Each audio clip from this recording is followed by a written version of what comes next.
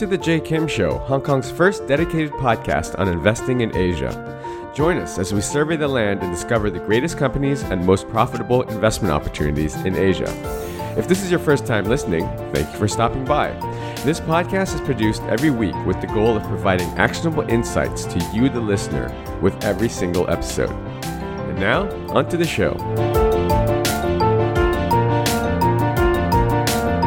Ladies and gents, we're sitting here at the Rise conference, and we have the fortunate opportunity to interview Cameron Adams. Cameron is the Chief Product Officer and co-founder of Canva, an online design and publishing tool which makes graphic design simple for everyone. Since launching in 2013, Canva has grown to over 10 million users across 190 countries with more than 400 million designs created. Cameron, welcome. It's a pleasure to be here, Jay. Yeah, I'm glad we got a chance to do this, and I always enjoy doing interviews in person because 90% of mine are actually done over the internet. So when it's in person, I just feel like it's a lot more personable, and yeah, you get to connect a lot better. That's right. So we're excited to have you up here. Maybe for my audience, you can just quickly give us a little bit of background, and maybe from the entrepreneur side, because a lot of aspiring entrepreneurs and startup founders listen in. Maybe a little bit of your background, how you decided to become an entrepreneur, or were you an entrepreneur from the get-go, and then how sort of that led you down this path to creating Canva. Yeah, sure. So Canva started 6 years ago. It took us about a year to build the product before we finally launched it. But prior to that, I had a fairly long history dabbling around in business, but I've always been more on the creative side. So straight out of university, I studied law and science, and I didn't really go to do any of those things. I'd been doing graphic design during university and picked that up as a full-time job after I left. And that was right around the time when the internet was becoming popular, particularly down in Australia. We're a bit of late starters compared to the rest of the world. And I started up my own web design agency and worked there for a while, and eventually ended up at Google working on a product there called Google Wave, which was quite a groundbreaking technological project, but ultimately wasn't a success at Google. And after taking a lot of learnings from that, I decided to go back and do my own thing, left Google, did another startup with two other Google engineers, learned a hell of a lot in that. We did a lot of pitching, went to Silicon Valley, talked to investors there. Ultimately, didn't come out with any money, but fortunately my old boss at Google introduced me to a woman called Melanie Perkins, who had been running a school yearbook business at the time, and they were over in Perth in Australia, and built up a fantastic business letting schools build their own yearbooks using this Flash app. And Lars, my boss from Google, told me to go talk to them about technology and what was possible in the browser. So I went and chatted to them, and that's when she told me her broader vision for what design could be. And that turned into Canva. We joined forces, and the three of us, Mel, Cliff and I, founded the company, got the product up, built a small team, and launched it with 8 people in 2013. Wow, and what a journey it's been since then. So it sounds like you were kind of entrepreneurial from the get-go. You kind of had this you're more risk tolerant and able to make these sort of moves. And the reason I bring this up is because a lot of my listeners are based in Asia or in Hong Kong, China or Korea or Japan, where sort of the going out and being entrepreneur is less encouraged, even from the family level, right? So your parents, they don't necessarily want you to do that. I know my parents wanted me to be a doctor, disappointed them. But I think I'm always curious to hear successful entrepreneurs and their entrepreneurial journey and what actually brought them into that lifestyle and that business. So thanks for sharing that. Now, was it a pain point of Mel's that was directly the reason why she wanted to start this company or envision this company, or was it a combined sort of brainstorming that happened? It was definitely the genesis was from her pain point. So she was teaching design at university, and she was teaching amateurs who had never touched a design program before and never really thought about what design is and how to do it. And she was finding it incredibly frustrating. So she thought there must be a better way for people to be able to communicate their ideas and communicate their vision without having to spend 2 years learning Photoshop and understanding the fundamentals of design. And that was kind of the very seed of the idea. And the yearbook business was the first step in that. She kind of identified a market that she wanted to tackle. And they ran that for about 4 or 5 years and learned a hell of a lot.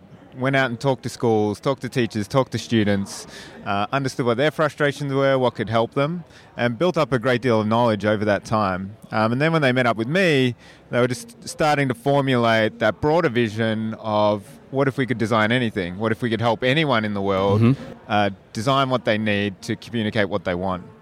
And that's where Canva kind of came into its own. So I'm curious, the name Canva, is there a significance to that name? It's gone through a few iterations. I think one of the early names was Canvas Chef, which I always think is a terrible name. Unfortunately, we moved beyond that one. We gravitated towards the word canvas with an S. Right. And one day we asked, it was really hard to find a domain name with the word canvas in it because they were all taken. And we asked one of our engineers who happened to be French, and we're like, what's the word canvas in French? And he's like, it is Canva. Unbeknownst to us, it's spelt exactly the same as canvas. They don't pronounce the S though. Right. So we went. Mel went and registered the Canva domain with no S, and that's where the name came from. That's fantastic. Just I guess for our audience's sake, if you could just very simply, maybe the user experience, exactly what Canva does, the functionality, and why it's basically such a successful company now. But really it's because of the offering to the end user, right? Yeah, I mean, our tagline now is design anything, publish anywhere. And the idea behind that is that we want to offer the full experience of designing something in a really simple package. When we approached, first entered the market, there are quite a few things out there, but they were very fragmented. So to find an image, you had to go to a stock photo library. To find a layout, you had to go to a stock layout library. To get fonts for your design, you had to download those separately. And then you had to pull all that stuff into an application like Photoshop and understand how to use it and know all the rules about layout and hierarchy and typography. And to do all that was an incredibly complex process. So we wanted to distill that down into one app that you could use that did it all, and did it in such a simple way that anyone could approach it and get great results. Because we wanted to take design from this very privileged professional thing that 1% of the world could do and allow the other 99% of the world to access it as well. Yeah, I'm sure the designers aren't too happy about that, but it is. We've actually had a really great reception from designers, because we've seen that as people interact with design and start creating their own things, the demand for it and their understanding of it gets better and better. So designers who have embraced Canva find it really liberating, because they get to work with their clients in a different way and collaborate with them. And often the clients will do stuff that designers don't like doing, or that they never would have approached a designer to do anyway. So most of the graphic designers who have embraced Canva have found it a really valuable tool. So I personally actually use Canva at least once a week because I actually use it for my podcast for the covers. Oh, that's great to hear. And I actually discovered it a couple years ago, and now I've outsourced that work to a virtual assistant or that sort of thing. But I can tell you, and I haven't actually used it in maybe a year or so, but I know that literally to sign up and get an account started, it takes seconds even, and I believe it's still the sort of freemium model where you can do the free and then you pay for certain like photos and certain advanced features. Is that still how it is? Yeah, very much. It's part of our ethos that we want people to have access to this tool no matter whether they can afford it or not. So we have a very strong free offering that you can use to design stuff. We have lots of free elements, free photos that you can use in your designs. But if you want to take your design to the next level, you can access premium elements that you can pay for. And they only cost $1, which is extremely affordable for most people in the world. And we also have a more business-slanted subscription offering that you can sign up for when you want to take Canva to the next level, really focus on your business and your brand, right. And work together better with a team as well. I think it's absolutely just so fascinating, and it's really, really helpful for someone that's not with a design background. At one point when I was younger, I knew how to use Photoshop, but then I didn't use it for a couple of years, and then you basically have to relearn it. You have to go back up this learning curve, and then the tools and the menus, and then so that was actually when I was just Googled like other options, and then that's where I found Canva.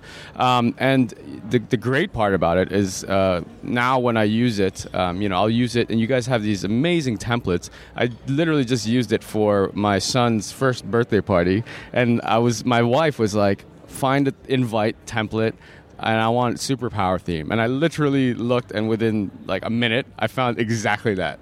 So it was brilliant, life-saving, and I feel like the technology is really good, and it just keeps improving. So what are some of the features that you're currently working on and that you're looking to improve to an already very, very sophisticated platform? Yes, I think as we build out different parts of the product, we just keep discovering more and more areas where we can apply our philosophy of design. So we originally started with bloggers and social medias and really focused on their needs. And it's spread out to consumers, so now you can get a great superhero birthday invitation. And it's also gone in a professional direction as well. One of those more interesting directions is into presentations, which we've really doubled down on, and we'll be building out a lot more of that this year. We recently had an acquisition of a company called Zeetings, which is really aligned with our philosophy on presentations and the notion that PowerPoint has been around for a while and is a very particular way of presenting things. And times have changed, and the way that people want to communicate and present ideas is different now. So Zeetings is very bullish on presentations being a two-way dialogue rather than just one person standing up on stage and forcing their idea at everyone. Right. So they've built a bunch of technology to help presentations be more dynamic, capture real-time data and analytics, and foster that conversation between the people that you're talking to. That's fantastic. I remember when I had a career on Wall Street, about 15 years ago when I first started my career. And I remember basically one part of my entire job would be just to tinker around on PowerPoint and prepare for a presentation. It would take hours and hours and hours. So I'm definitely looking forward to that sort of solution when that becomes available. So you recently or earlier this year had quite a significant funding round, and correct me if I'm wrong, but you guys, that has basically put you into unicorn status as the only unicorn from Australia. That's correct. So congratulations. Thank you very much. Huge news. For full transparency, I actually am indirectly an investor into your company because I'm a 500 Startups Fund 2 LP. Oh, amazing. So, and I was really excited when I found out that they were actually investing. This was several years ago. Yeah. Because I'd used the app myself, and I was like, this is a great investment. So congratulations. For sure, you guys are charging straight ahead. Just sort of looking forward, 2018 and 19 and beyond, what are some of the milestones, benchmarks that you guys as a company are focusing on? And if there's any sort of data points that you would like to share with the audience to look out for? Yeah, I think as the company's grown, we're in our 6th year, coming up to our 7th year now. And as the company's grown, we found ourselves more in a position to be able to live towards our values and really express the values of the company through the work that we're doing and the impact that we have on the world. So we're really focusing on Canva being a force for good and how we can influence that both through the individual actions we take at our company and through the scale that we have in our product. So quite recently we had an initiative at work where we encouraged all our employees to find a way to contribute to the community, and we got together, and 50 of us got together on a Saturday, came into the office and actually cooked 1,000 meals for homeless people in our community. And working from the grassroots like that is really important to us because that then affects how people are empowered in other parts of the company. Sure. So we have, again, a not-for-profit program that we promote through Canva, and we have 20,000 not-for-profits now using that, and they get the Canva for Work subscription package for free, which allows them to work with their teams, find volunteers, increase their donations, and really spread their positive impact all across the world. So we wanted to be doing more of those things, and that's really important to the future of the company and also the passion of the people that join us as well. We're up to about 300 people now at the company. And we've found that our mission and our drive really attracts those people to Canva. And we want the people that come and work there to have the same passion and drive to improve the world and bring about change through design. So it's really important that we communicate that out. It sounds like Canva is an awesome place to work. What sort of challenges have you experienced as the organization grows? You know, I mean, being one of the first employees to now managing 300 people and trying to basically retain that culture and that sort of, the right sort of place to that, with the right message and the right sort of values. How have you been able to cope with that? Tell us a little bit about your experience there as you've seen just amazing growth. Yeah, scale and growth have been pretty challenging, and you go through definite phases as the number of people in the company increases. Roughly every time you double, stuff just starts breaking, and you have to think about different ways to tackle, the same challenges. Over the past 4 years, we've kind of really zeroed down on the values that we want to live by and that we want to run the company by, and they've been incredibly important in guiding the decisions that we make and helping people who come into Canva to understand how they should be making decisions and what they should be prioritizing. So we originally started with 12 values that no one could remember, and we've now zeroed those down into 6 that really matter to us, right, and that we're constantly communicating, particularly to new people that come to Canva. So anyone who's new to Canva goes through a very well thought out onboarding process where we pair them up with someone on their team who looks after them. They have lots of sessions telling both about the little technical details of Canva as well as the broader philosophies and the values, and how we make decisions. And by giving people that knowledge and then setting them free, it really empowers them. And we set up our team structure such that each team has the resources to operate almost like a mini startup. And they can make their own decisions, set their own crazy big goals, and get stuff done without having to go through too many layers of decision making. And that's been really important to moving fast and also keeping our people passionate about what they're doing and feeling like they're in control of the stuff that they're actually contributing to Canva. Right. Speaking of growth and funding, at where you guys sit, I mean, I'm sure you get asked this question all the time. What are sort of the future plans? I'm sure you've had acquisition offers. I'm sure you've been tossing around the idea of potentially, going public, this sort of thing.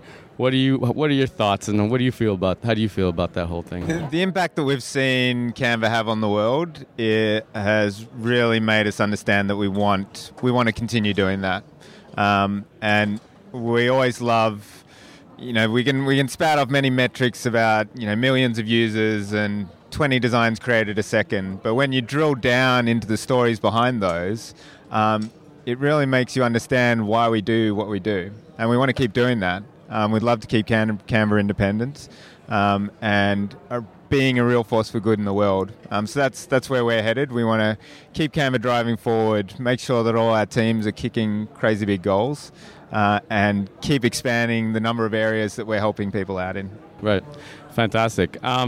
So as we look to wrap up, just a final couple more questions for you. And thanks again for your time. I mean, it's been a pleasure sitting down with you in person. is amazing. Right. I always ask this to successful entrepreneurs because I think my audience gets a lot out of it. Having gone through the struggle and the climb of building a very successful business. And this is not an easy question to answer, but if there's one or two pieces of advice that you could give to people maybe, that are sitting there 6 years, 8 years ago where you were, to get from point A to where you are now, what would that piece of advice be?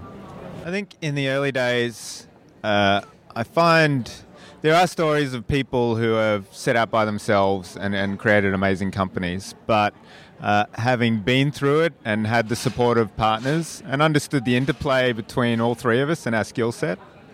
I think you really have to know what you're good at as an individual and also what you're not so good at. Right. And you need to find the supporting partners that fill in those gaps and the partners whose gaps you fill in as well. So finding that founding team and making sure that you fit together perfectly as a jigsaw is incredibly important. And also really understanding the pain point that you're trying to solve. Often people will pitch you a lot of ideas that sound like great technology, quite inventive or creative, but don't necessarily solve something that someone out in the world is actually feeling pain on. And that was one of the key things that we did early on is we solved a problem that people were really feeling and gave them a solution that really changed their world. And you need to do that in order to have a product that's going to be successful. That's absolutely great advice on both parts. Obviously, I think a lot of us struggle because we're sort of taught growing up to, if you're not good at something, to just keep trying and trying and trying, even though maybe you just will never be very good at that. And so identifying what your strengths and what your weaknesses are and then finding the right people to partner with, very, very crucial.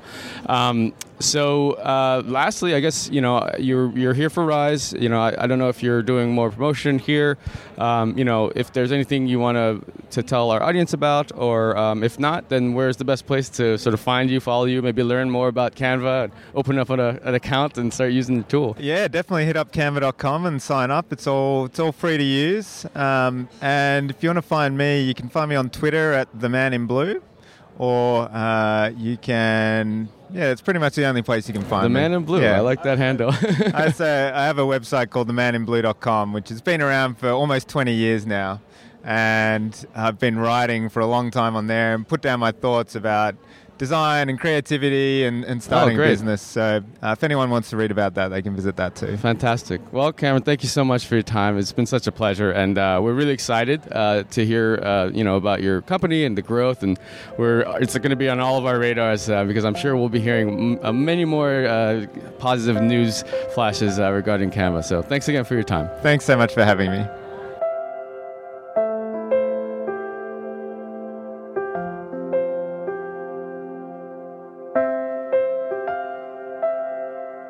I hope you enjoyed today's episode. All the show notes and links can be found over at jkimshow.com. Come back often and make sure you subscribe, rate, and review. Don't forget to join us next week for another exciting episode of The J. Kim Show. I'd love to hear your comments. You can find me on Twitter at jkimmer, JAYKIMMER. See you guys next week.